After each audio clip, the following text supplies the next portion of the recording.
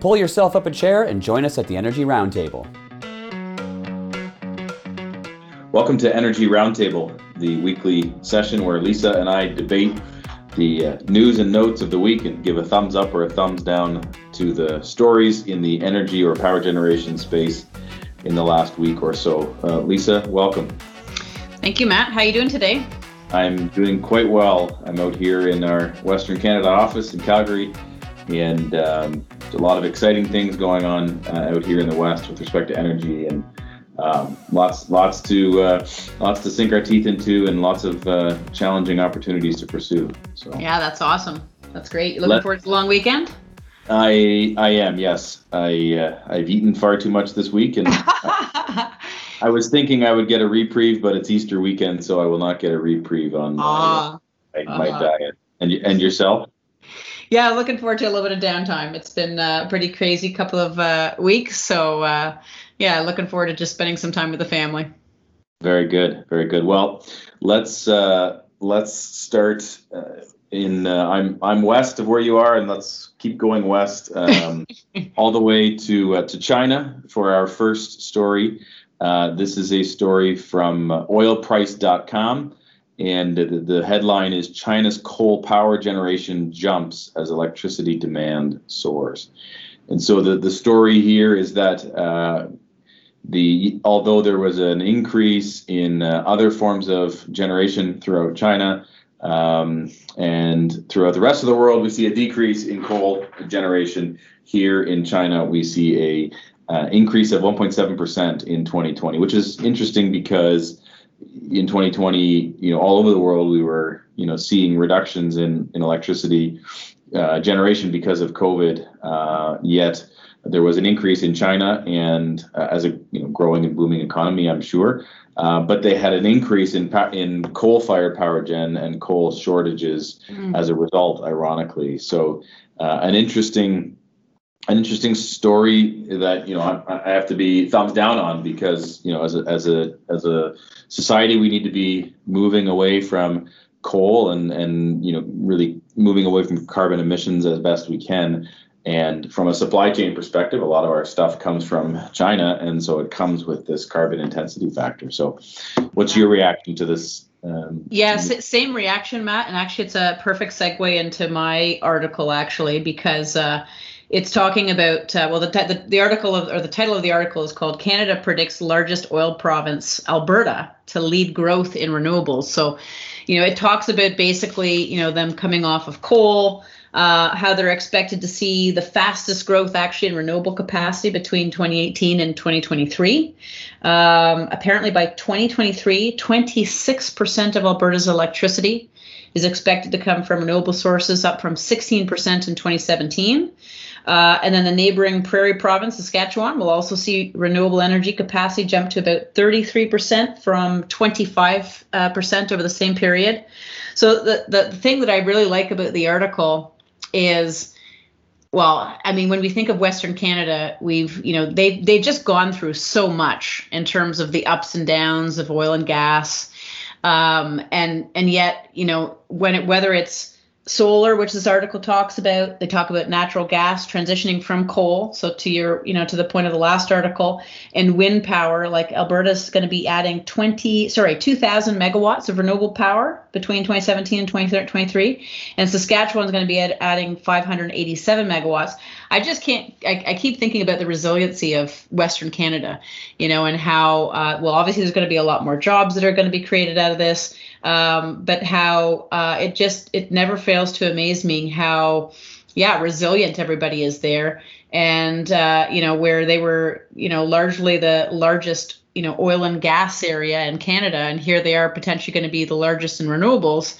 And although the article doesn't talk about it, for hydrogen too, they're expected to be on the map as far as hydrogen production is concerned in Canada. So anyways, interesting for that reason, and kind of fit in nicely with your article. Yeah, and it's funny that I was going to ask you if they put natural gas in there, because out here natural gas is still yes, renewable for some reason, but it's clear that a transition has to happen, and it's clear that there is there is a desire, a groundswell for transition, and having some conversations this week about different renewable strategies, as you say, at a corporate level. It's not even provincially; it's at a corporate level they're doing it, and then also hydrogen strategies. And so, how do we leverage the oil and gas assets and the oil and gas infrastructure to do more hydrogen? So it will be interesting to see how quickly and often we outpace our projections, and we beat the street, so to speak. So yeah, it's going to be exciting to see how that goes. So a little closer to home, pulled another article here. OPG collaborating with Moltex to study clean energy solutions. So you'll remember in one of our recent roundtables, I was a slight thumbs down to an article we talked about with nuclear power. And part of my concern was, the uncertainty or the lack of clarity, or perhaps even just ignorance on my part in terms of the storage of nuclear waste. And so this article talks about an investment that OPG is making through their Centre for Canadian Nuclear Sustainability, which is in Pickering, Ontario. And through that group, they are going to provide $1 million in funding to assist a company called Moltex. And what they do is they are working on technology to process and potentially even recycle the fuel from a CANDU reactor. A CANDU reactor is our Canadian proprietary fuel. And this is I think it's early stage, but there seems to be some collaboration here. OPG from an Ontario perspective is involved. Canadian Nuclear Laboratories are involved. UNB, NB Power, which also has nuclear, they are all involved. And interestingly, the first quote in the article is Carla Carmichael, who has been prior on our podcast. So she's leading their nuclear decommissioning strategy. And so obviously this is a big part of that. So, I mean, this big ideas start small, right? And $1 million in this space seems like a small contribution, but hopefully it can lead to big things. So yeah, interesting. Yeah, I would actually, I like that article. I give it a thumbs up, Matt. And I like it because when we talk about renewables, often people don't necessarily think about the parts or the aspects of those projects that need to be recycled. So we think about energy storage and lithium ion batteries, and we think of nuclear, and we think of other technologies, and maybe there's something that can be recycled out of that. So I was actually thinking of when you're talking about life cycle. So similarly, right? Like they're taking lithium ion batteries and basically recycling those components. So no, that's really cool. That's a great story. We'll see. Yeah, we'll see how long it takes, and we'll see how how effective it is, and what the buy-in. And what's not clear to me is, does it only work for CANDU reactors? Does it work for other reactors? Right. Only time will tell. Cool.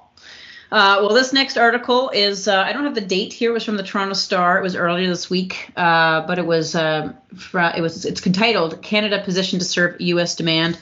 So basically, a RBC report calls on Canada to beef up its export capabilities, specifically in clean technology such as electric vehicles, to capitalize on U.S. President Joe Biden's climate-focused plans. So for those of you that might not be up to speed with that, the Biden administration has promised to invest $400 billion over a decade to clean energy research and infrastructure. So the article is sort of talking about, importing and exporting, and, this whole idea of how Biden wants to bolster American manufacturing.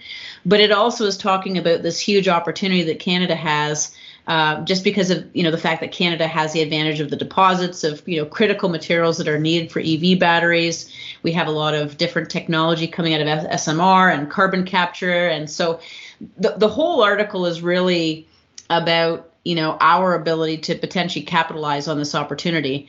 And we spoke about it on a couple of, I think it was maybe last week's roundtable, and just in terms of, when it comes to energy, how do we reach our overall climate goals as quickly as possible.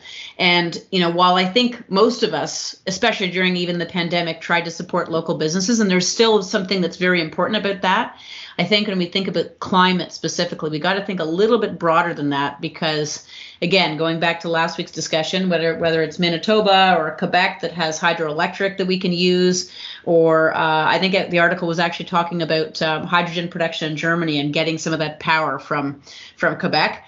I just think that if we can find a way to collectively work together across North America and really across the world, this is just going to accelerate, our ability to meet climate change objectives much, much faster. So anyways, I give it a thumbs up for that reason. Yeah, and great to hear you want to hold hands and sing Kumbaya and all work together on this. And that is good. I think there's also just a pure capitalistic opportunity here where Joe Biden is demonstrating leadership. This is part of his $2 billion infrastructure plan, right? That's where this is coming from, I think. Well, this one is actually a $400 billion over a decade in clean energy research and infrastructure specifically. I think that's a subset of the $2 trillion infrastructure bill. It may be, yeah. Kind of move forward. And if you look at, what he's done on the COVID relief and, what he's trying to do here, if you can get this across the finish line and actually get it approved, it's massive. And so significant, and obviously there's going to be rhetoric with it, and it's the biggest thing since Eisenhower's interstate system and all that stuff. But it's a big step of leadership, and it's going to create jobs. It's going to create opportunities. And why shouldn't we as Canadians be there?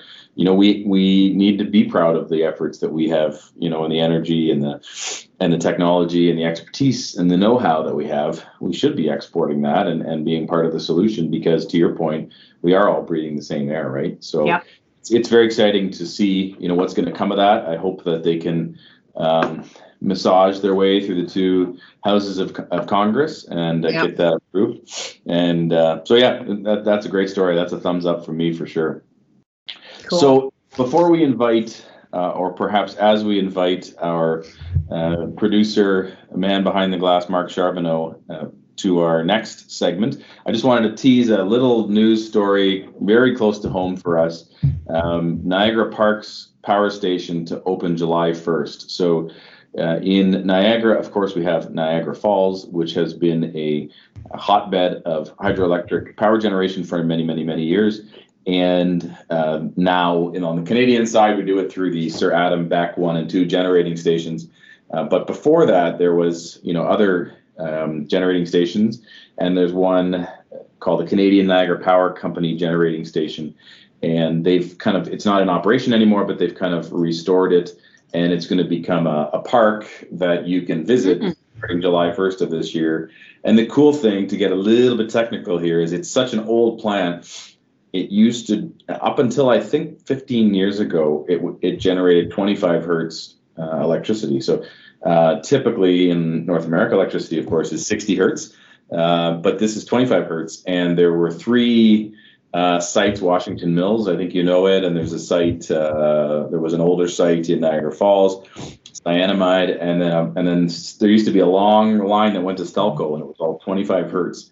And so it's a bit of a legacy project, kind of keeping that. So anybody who's in Niagara, wants to go and check this out, I think July 1st, pre-sale of tickets, but it's the Niagara Parks is the organization that'll be running the tour. So pretty Very cool, pretty exciting. So. That's awesome. Good place for kids to learn.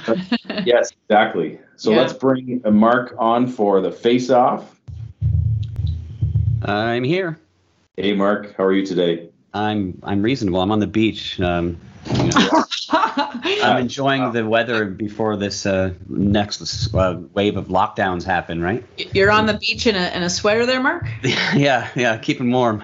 Are you there with Minister Phillips by any chance? No, we went separately.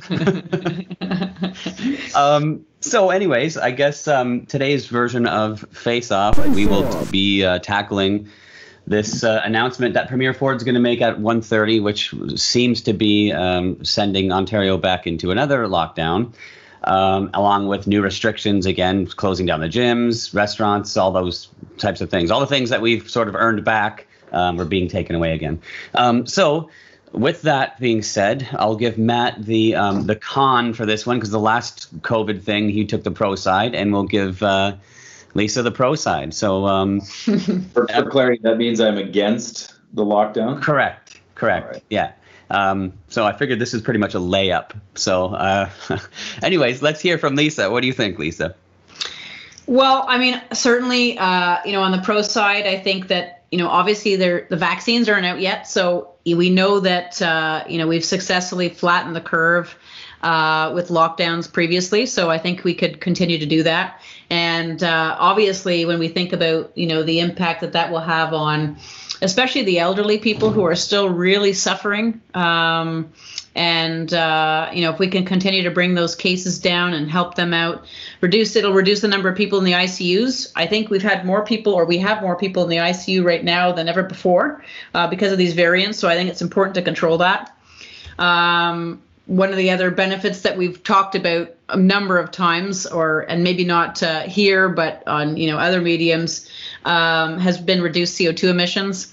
I'm right here in my house today. I didn't drive to work, although I do bicycle to work occasionally now. But we're not driving or flying around as much. So that obviously is reducing our CO2 footprint and climate change. There are so many people that are getting really creative. I think of from lockdowns. I think of one of our staff members who has, opened up a side business, and she's making epoxy tables, and so I think about the creativity that some of this has created. So going back into the lockdown, maybe it just promotes a little more of that. And while it's maybe a little bit hard for everybody, I think there's some big positives to come out of it, obviously, if you think about it that way, in terms of opening up new businesses or focusing on hobbies and just passions. The ability to focus on yourself, obviously, self-care or workouts, maybe more immediate time with family, and in case, that could be a pro or a con, less criminal activity, and more people are just continuing to learn how to work from home and deal with business kind of moving forward without being there in person. I think the lockdown has been lifted again by the time you're done that. I think Martin let me go over the 2 minutes. The fourth wave is happening. Well, in the U.S., the fourth wave already is happening. But, and before I go into this, I want to say the disclaimer that I think, the COVID pandemic is terrible, and, the loss of life is extremely terrible. And this is a segment that, we take lightly and may or may not reflect our opinions. And so with that being said, I think of my father, who used to still says, somebody needs to spin the wheels of the economy.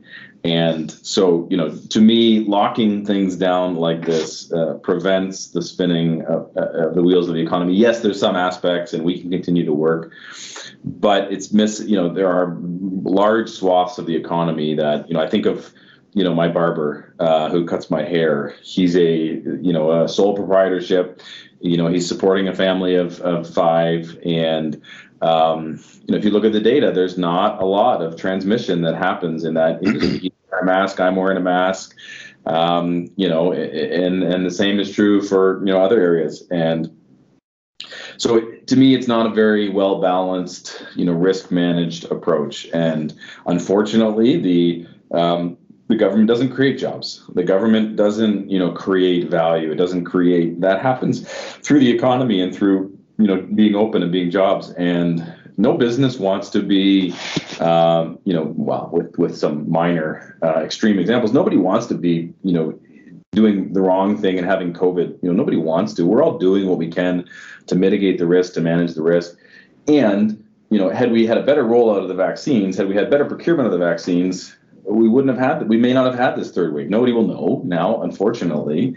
But we do have the vaccines in long-term care facilities. We do have, more and more people getting vaccinated every day. Had it been 2 or 3 months earlier, we could have avoided all this. But now we're starting to, and there are so many, and the research shows there's lots of, derivative harm for those on the margins when you have a lockdown, in terms of mental health, in terms of drug use.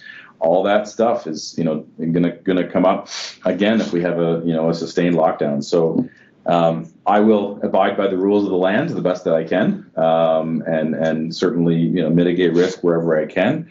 But no, I'm not a fan of this next wave of lockdowns. In case it wasn't clear, and then I will conclude with I empathize with the decision makers because there's no easy answer. Yeah. Okay. Well, you're both disqualified because you both went over the 2 minutes, so I win. I'm just kidding. But I would have to say that the stronger point obviously goes to Matt in this one. You can't help but feel that way. Even if I try to remain neutral, this topic's a little bit difficult for me to be neutral on. So sorry, Lisa. No, that's okay. I was hoping you were going to give me the con, Mark, because similarly to Matt, I mean, I agree. I think that, just if I can share my personal views, I agree that it's a really hard thing to manage right now. And I do feel for the government. But it's just, I'm so tired of it personally. I cannot wait to go out and see my friends and family. And I think so many people are feeling that same way. I spoke about the elderly and the effect that obviously, yes, the fact that it is helping kind of bring that curve down, and they've already been affected. But think about the ways that they've been affected otherwise, like the lack of socialization and, the rising in dementia rates and the Alzheimer's and all of that stuff because of the mental health aspect of it.